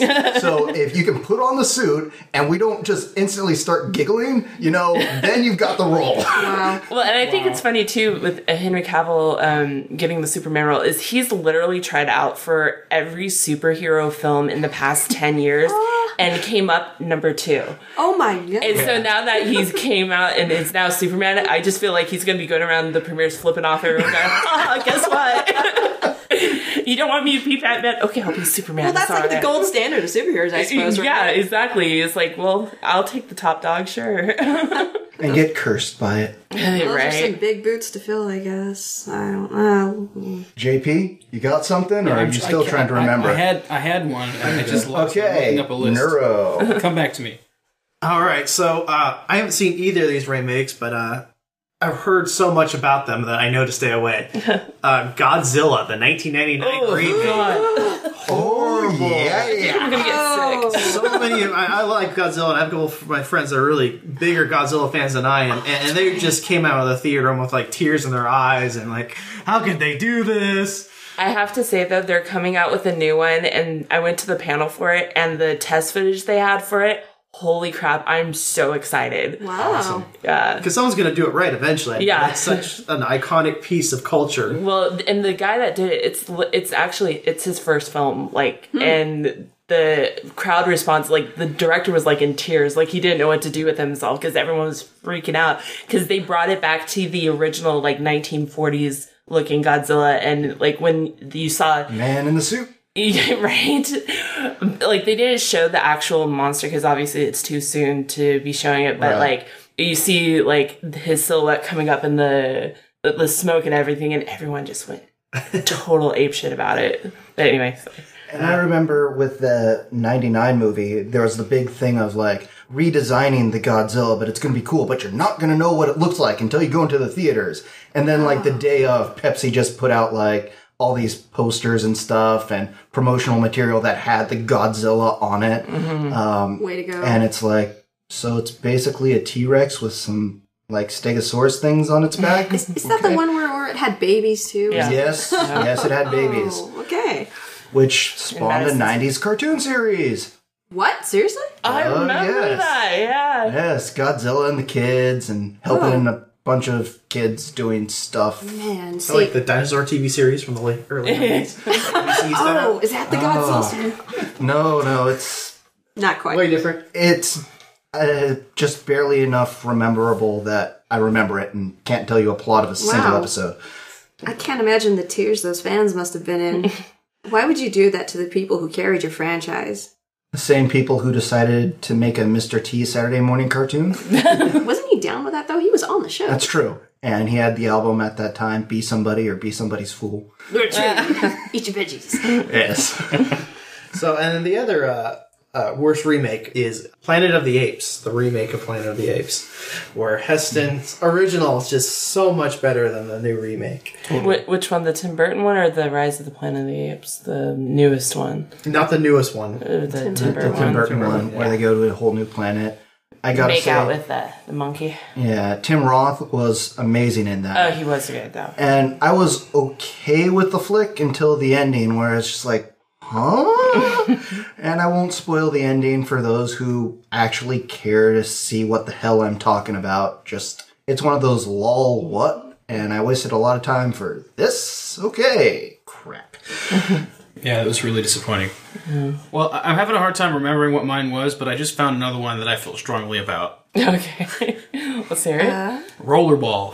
Oh, yeah! I loved the original Rollerball. The original Rollerball was so awesome. It had so much to say about a dystopian future, about politics, about society. It was like a powerful commentary on things, as well as interesting and action and all that sort of stuff. And the reboot that they did was just like an extreme sports television show.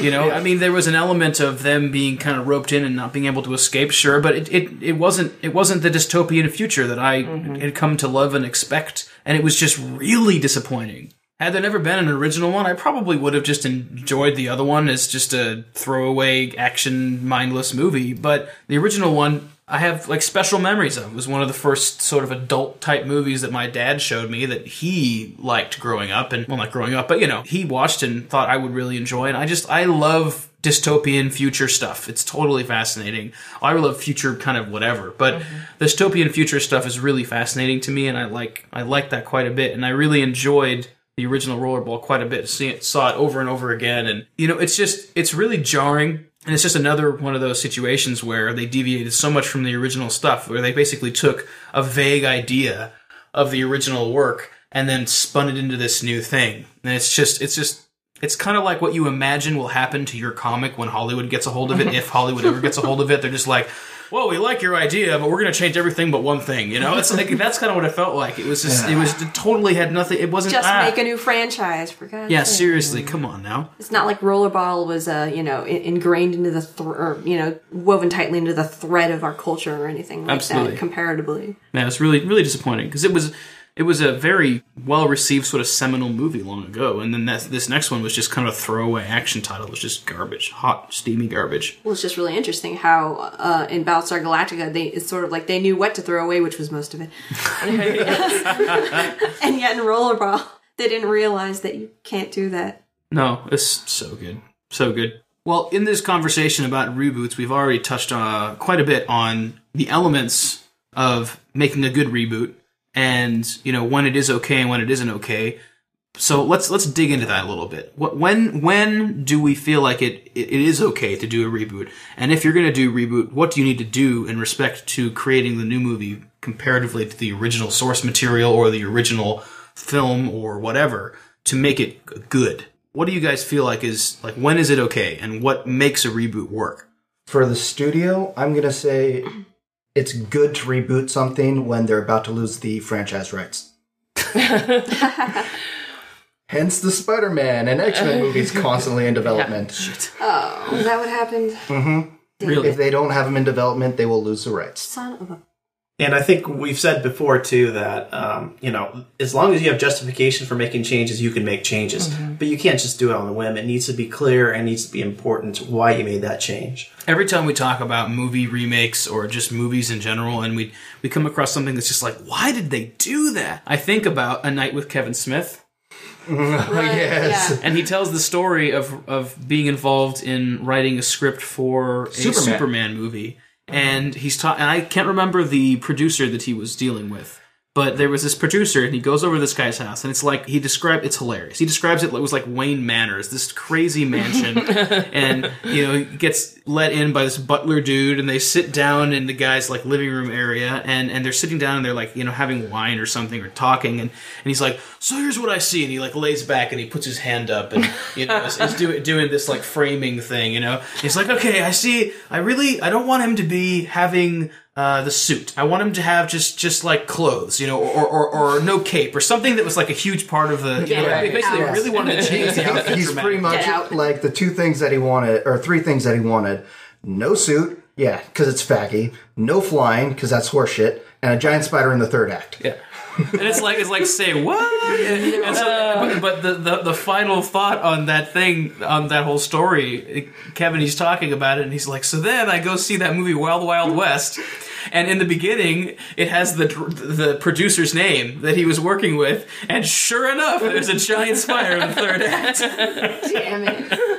By the way, that guy was in charge of the Batman franchises from like the Tim Burton era, and also did the Superman Returns one as well. Oh, it's just all his fault. Pretty much. So I wonder if the nipple What's his thing is name? like his... Do you remember? It's John something or other. I can't... You know what? I had it earlier in the podcast that I had the name. Now it's out of my mind. Well, anyway. But yeah, YouTube's Kevin Smith Talks Superman. Trust me, if you haven't seen it, it's one of the best comedy bits out there. It is. It's so great. Well, just watch Kevin Smith's A Night with Kevin Smith. It tells you a lot of what happens in or an Hollywood, evening though. with Kevin Smith. Yeah, it really breaks down how Hollywood. Yeah.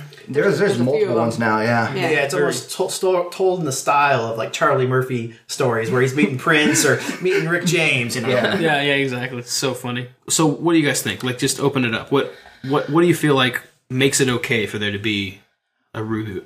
Well, comic book wise, like the two movies that I keep thinking of that I would actually really like to see them redo it, just because the first two were awful, and that would be the Fantastic Four films. Oh, yes. Yes. I think in some aspects when it's okay to reboot is when like the first films were not at, I can't even say quality in the same sentence as the Fantastic Four films, but we won't go there. That would be another podcast. But I feel like, because especially with how Marvel is really trying to tie their whole cinematic universe together, and which is how it works in the comic books. There's crossovers Right. like coming out your ass in the Exactly. comics. I mean, it's so incestuous, so why not with the movies? Yeah, and to have, you have these stellar films like The Avengers and Thor and Iron Man. And even though, unfortunately, Fantastic Four is owned by Fox and will never be in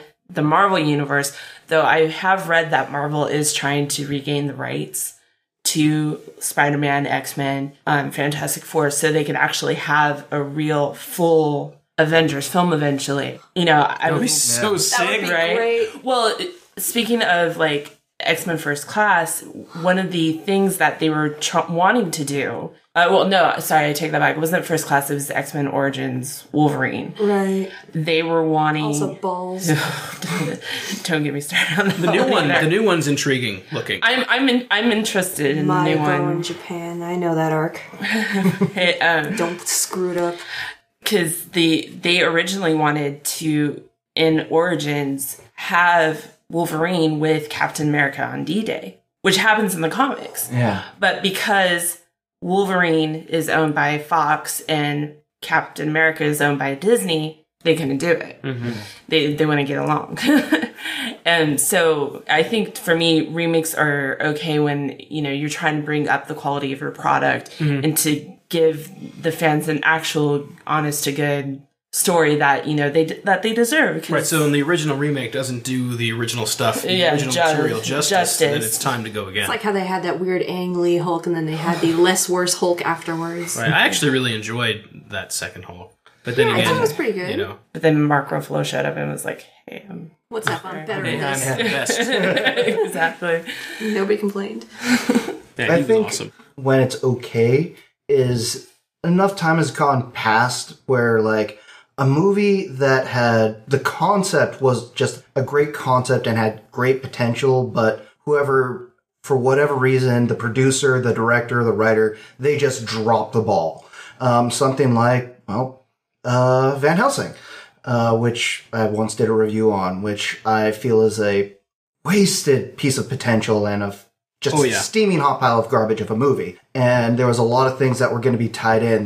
They were planning to do a whole franchise with a bunch of different movies. There was actually a TV series that was greenlit about the Frankenstein monster from that movie. It was greenlit by Fox, by the way. Oh, so yeah. We would have gotten 3 episodes. Yeah, pretty much. Out of order before it got canceled. So they're redoing that again with Tom Cruise. I'll be interested to see how that goes. Well, like I said, it's Tom Cruise he's Tom Cruise, you know, love him, hate him, whatever, you know, he is who he is, and fine, you make him an Ethan Hunt type of character with weird gadgets fighting monsters and, you know, the 1800s. Sold. Yeah. I think another time it's okay to remake film is when you want to bring something to the current generation, because there's a lot of films in my youth that all these kids these days haven't seen. Like one of my favorites is Explorers, where these kids talk to aliens and they develop this computer technology that does this like physical bubble, and they use it to come up with the idea of turning it into a spaceship, and they explore the galaxy. It's just really weird, wacky film, but I don't know. It's one of the things that made me fall in love with technology. Sure. And I'd love to bring that to the next generation. And there's a couple other films like Short Circuit I thought was great. They're actually my remaking Short Circuit, Nice. I think 2014. And another one I was looking to bring up, War Games, is another one they're remaking. They're remaking. There's a lot of little... Well, Such a and good movie. Flight of the Navigator, we were Yes. talking about earlier, they're remaking that Yeah, one. Short Circuit was the other movie that like really got me into sci-fi back in the day. But I'm now curious if they're going to essentially blackface another person where you have a white actor where they painted the skin to make him look like an Indian person. I forgot. You think that doesn't exist, right? But then there's the Lone Ranger. Right. Oh yeah, then there's the Lone Ranger, right? Just Yeah, get but Johnny Depp can in get away it, with so. anything, so Yeah, pretty much. Well, he's got his face painted like pure white, so See, whatever. I feel like one of the few times where it's okay to do a remake is when the technology has changed so much that they have something new to say. Yeah. Basically. Or really in general, take that technology out. When they have something new to say, when film as a medium or technology or whatever has grown a certain amount where they can bring something to the story to more fully realize the material than they ever could before. That actually reminds me. I know it's not a movie, but it's an anime. The Evangelion remakes. If you've watched the original versus the new the new episodes, and they have certain features like the green parts of the Eva Unit 1. It's a purple and green mech. If you don't know what Evangelion is. And If you don't know what Evangelion is, wow. Just Google it, all right? But the green parts of the mech were supposed to be glowing, but, back when they were making it, you can't do that with cell paint. Now you can do it with CG. There's a lot of stuff like that in the new Evangelion rebuild. Or or you showed us the most recent OAV of the Ranma 1/2 stuff, and it's so pretty. And you can tell it's cheaply animated, but they just do it so well anyway, Sure, right? yeah. I really do feel like, even if it's not necessarily technology, although technology does play a heavy role, especially with sort of some of the 80s films, because in the 80s and early 90s, it feels like it was like the golden age of like weird creative sci-fi movies, it seems. And so there was so much cool stuff, but going back, they're so cheesy with special effects and makeup and stuff. And it's like, I would love to see them really do The Last Starfighter right again. Like it was a great movie originally, but I would love to see them. They've actually talked about making a sequel to it. Okay, but that's what I'm saying. Like, I really feel like there's a lot of films that you really have to be willing to just kind of go, all right, we're just going to suspend my disbelief, and even though it looks really fake, we're just going to still enjoy it. I would love to be able to see that and not have to pretend anymore. To go back and have a movie like you were saying, Explorers, and you watch it now, it's probably like, wow, man, I can see the strings, It's kind of amazing to be able to have the technology we have now, and it'd be great for them to shed some of that goodness onto some classic stuff, And I think technology is a double-edged sword, too, because, the first Lord of the Rings, to me, I thought the CG in that was horrible. I would have rather them go back to the original model-making stuff. And some filmmakers have done that. Like, if you've seen Moon, he was so inspired by the 1970s sci-fi stuff and the miniatures, because it looks, and you can get such good detail and stuff. Moon is one of the finest science fiction movies I've ever seen in my entire life. And Sam Rockwell deserves to be in the Hall of Fame of actors forever. He's such a... Oh my god, that's such a good movie. If you haven't seen Moon with Sam Rockwell, it is like one of the most excellent sci-fi, like, psychological thrillers ever. Mm-hmm. And so, not only technology, but also leaving technology, I think, can bring something new as well. Yeah. There is always that concern where you get one of those directors where it's like, plot, characters, feelings, who cares? Look at all these special effects I can do with CGI. It's a simple principle. Just make it good. And that doesn't necessarily mean new technology and a new story. New technology sometimes, like Nero was saying, can kind of hold you back. If you look at the Ghibli films, or Ghibli, I don't know how people want to say it. Do you know what the... Ghibli? Yeah. Okay. Right. So the Studio Ghibli films, they, if you're not familiar with that, it would be, Western audiences would be familiar with Princess Mononoke, or more famously, Spirited Away, which I think won an Academy Award. Yes, it was the first. It was the first thing to ever win the Best Animated Feature, and got a standing ovation when it did win. So those are some of the finest animated movies ever, let alone animated movies coming out of Japan, and if you watch them, which you should, they start to head in a direction of being more and having more and more computers involved. And then when they got around to doing Ponyo by the Sea, they decided to go back completely to the old-fashioned way and cut out computers from the equation almost entirely. And it has this... It reclaims that incredible charm of the early movies. And it doesn't lose any of... It really doesn't lose anything, honestly. I feel computers enable you to do a lot of cool stuff, but at a point we rely on it and it's just too clean. And there's a charm to traditional cell animation that is lost in the mix. Well, it's something visual too. There's this thing called Uncanny Valley, and it's a concept where the closer something gets to reality, there's actually a dip in quality where it makes it creepy if it's close but not quite close enough. So you either have to distance it or make it completely seamless. And just to add on to that, like recently, the Hobbit film, which has high frame rate, right? You get it at, 60 frames, or it's 48 frames instead of 24. Yeah. And because it's so close to real life, your eye only captures up to maybe 60 frames. So 48, by getting all those extra frames, it makes it feel more real. And because of that, you're more sensitive to all the flaws in it. A lot of people described it. It felt like you're standing in the room with the actors and they were actually just acting and not really the characters. Where it looks like behind the scenes. By dropping some detail, going back 24 frames per second, it feels like a movie. Your brain interprets more and fills it in. And Although I do feel like the CG was super reach out and touch it clarity, which was really cool. Like for the first time, it didn't feel like it was superimposed, but it really felt like it was there with the actors. Right. That was pretty cool. Was that in the standard frame rate or the high frame rate? No, in the high frame rate. The high frame rate, there's just something about CG and high frame rate that really pops. Okay, yeah. I watched in standard because I was hearing a lot about the motion sickness thing. And motion sickness, huh? Yeah, people are getting motion sickness, actually, from watching it in the high frame rate, and I figured that would be me because I have the weakest stomach ever with that kind of stuff. Well, I think with with technology, I think if you can get a good happy medium in between using prosthetics and puppetry and all that and computers, like a reboot that I'm actually really, really excited for is the new Evil Dead coming out. Oh my gosh. Like, I'm because I'm like you, I'm a huge 80s horror fan, and Evil Dead to me is like in my top 10 favorite films of all time. Evil Dead was the first crazy ass 80s horror film I ever saw, and after then it was all over, man. Yeah, and you know, because I was watching this behind the scenes thing on it, and they really you know, take the new technology, but it's still using like prosthetics on like the girl in the basement, you know. Swallow your soul, swallow your soul. Yeah, exactly. And she's singing that creepy ass little song and stuff. I think if you can reach a good happy medium with it, it will work. And that's why I'm really excited for that. And, you know, they're not compromising with the story. Like, they actually got an NC-17 rating. Oh, it originally looks like it's going to be exceedingly scary. Yeah, and they had to cut like a good 10-15 minutes out of it. I wonder if it's going to be go funny back to at all. R. I hope it is, though. That I would be disappointed if it wasn't. But that's the thing. Like, if you watch the commercial, it does not look No, funny. it looks terrifying. Right. Have you seen the Red Band trailers at all? Yeah. Oh my god! Like, I showed it to my 13-year-old nephew because I'm a good aunt like Yeah, that. no shit. Ooh. Wow, that's awful. And he's like looking at me. He's like, "Who the hell thinks of this?" And I'm like, "You want to see it then, don't you?" He's like, "Well, yeah, but."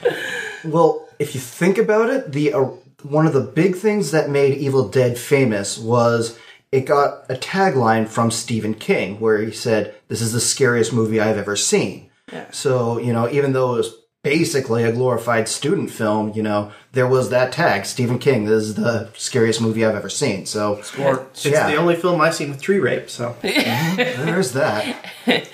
That's something to take away with. Yeah, definitely. I'm sure there's plenty of Japanese movies that have that as well. I'm sure. I wonder if they'll remake that part.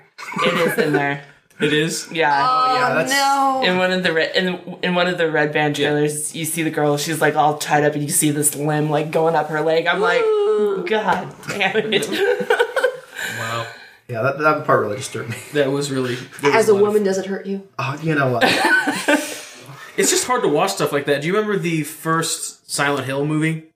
Nope. Yeah. Yeah, At the very end, the chick who was like the cult leader person... Yeah. She gets a bunch of like living barbed wire comes around, pulls her open, and then it goes, "Woo!" Yeah, I remember that. Right up her leg, and it's just like, "Oh wow, that's so awful."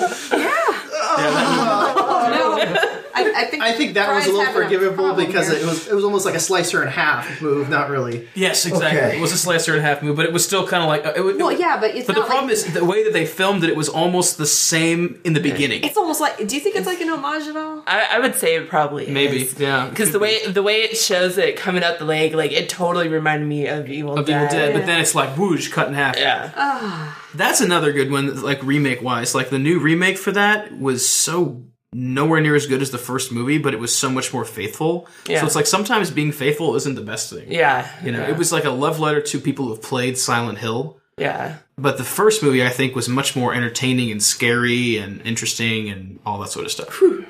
Yeah, that was... Love that franchise. Yeah. Whew, buddy. Well, I remember, you know, when the crappy X-Men Last Stand came out, they had to do the That whole would make me Phoenix thing. cry.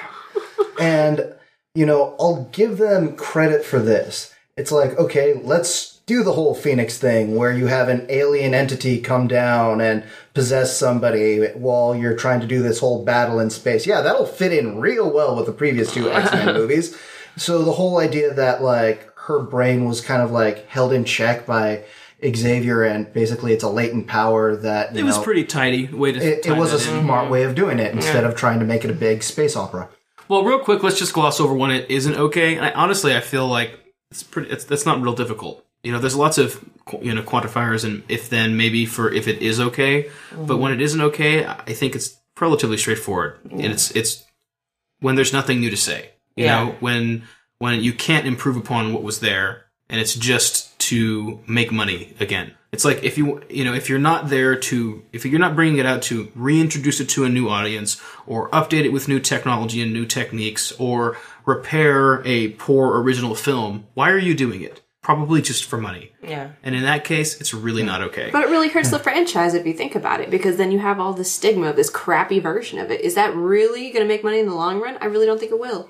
Well, I said when it's okay, for a studio, it's when you're about to lose the franchise rights for a fan. Well, yeah, I it's mean, there's when a studio just makes a movie just to hold on to the franchise rights. Right, exactly. I mean, there's stuff that's happening behind the scenes, like what you just said, Brian, that, it's Roger not Corman's stuff. Fantastic Four. Well, it's why, but we don't think about that sort of stuff, Yes, if you have $100 million to make a film, are you going to make a comic book film that's been proven in print or something original that's been untested? It's there's all sorts of factors at play that influence the money making decisions and the marketing decisions, and like George Lucas, when he did episodes 1, 2, and 3, he added a bunch of materials in that made his fortune, which were the merchandising, right? A bunch just different things in merchandising. And episode 1, it was so blatant and so in your face, ridiculous, overt. But I think in episodes 2 and 3, he didn't really take it back a notch, but the product was so much better. It was more forgiving for those. Mm-hmm.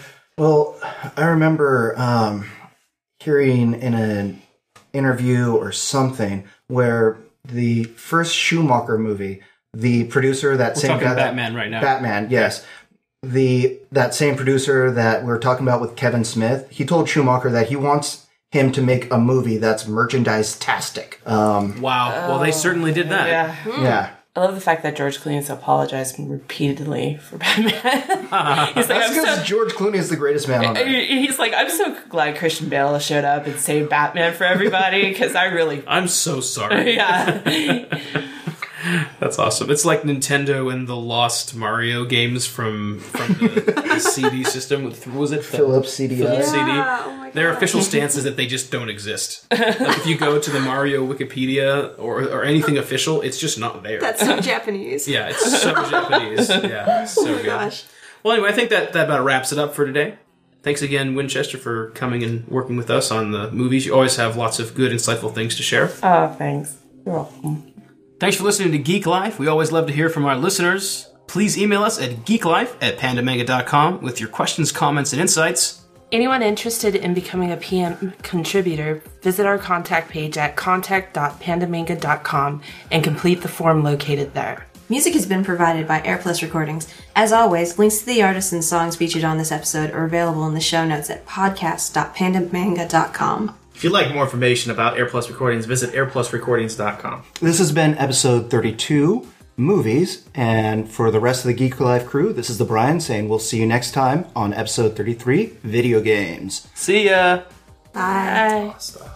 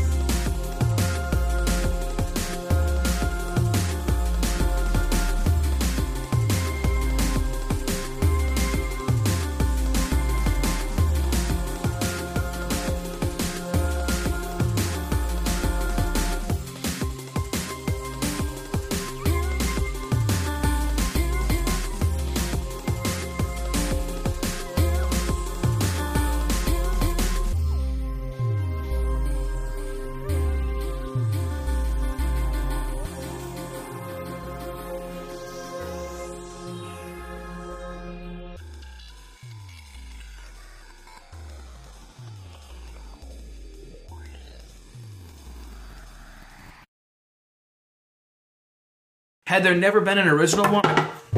Oops.